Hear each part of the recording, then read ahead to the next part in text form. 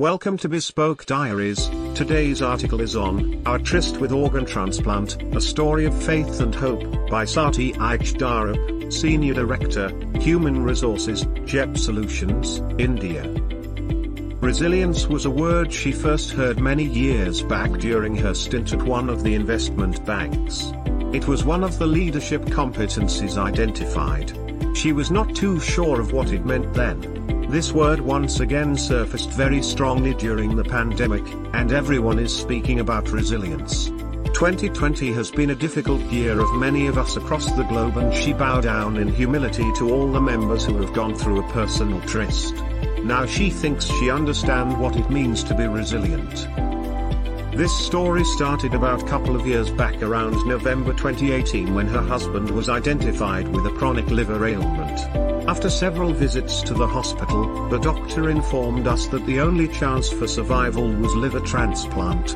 Like most people, we were in denial and thought proper diet and medication would change things for the better and transplant will not be needed. Our hospital visits and stay started becoming almost a monthly affair.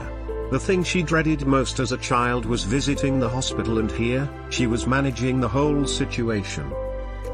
Now comes faith and hope. She has immense faith in power of the Almighty and wrote down in the beginning of 2019 that her single focus for the year would be to sort my husband's health issue. In February 2020, after another episode at the hospital which became very critical, we decided to give our consent for the transplant and filled the form on February 8, 2020. The document mentioned it would take anywhere from 3 to 6 months to find a donor, and her husband was in queue. The list was long. On March 3, 2020, while she was attending a town hall in the 14th floor terrace cafe at her office in Mumbai office, she received a call on her phone: Jupiter Hospital. Her heart almost sank since she thought there must be an emergency. It was a call from the organ team to state there may be a probable donor and she should rush to the hospital with her husband. She rushed home, and by midnight we were at the hospital. The doctors were still unable to confirm until they ran few tests. We spent the entire night hoping, and finally at 6 a.m. we were told that her husband will be operated at 8 a.m. in the morning.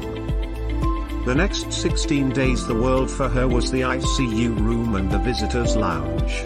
Outside, the world was shutting down since the coronavirus had hit globally.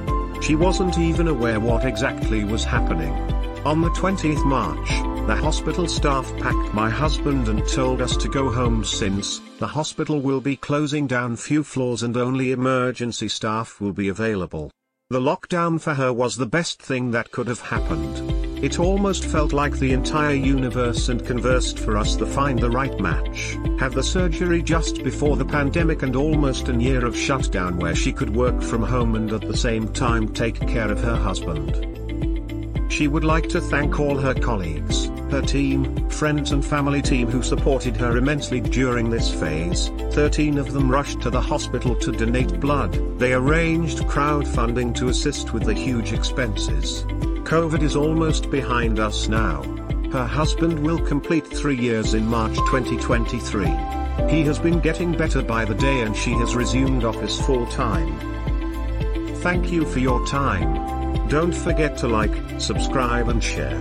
Do leave your thoughts in the comments section below.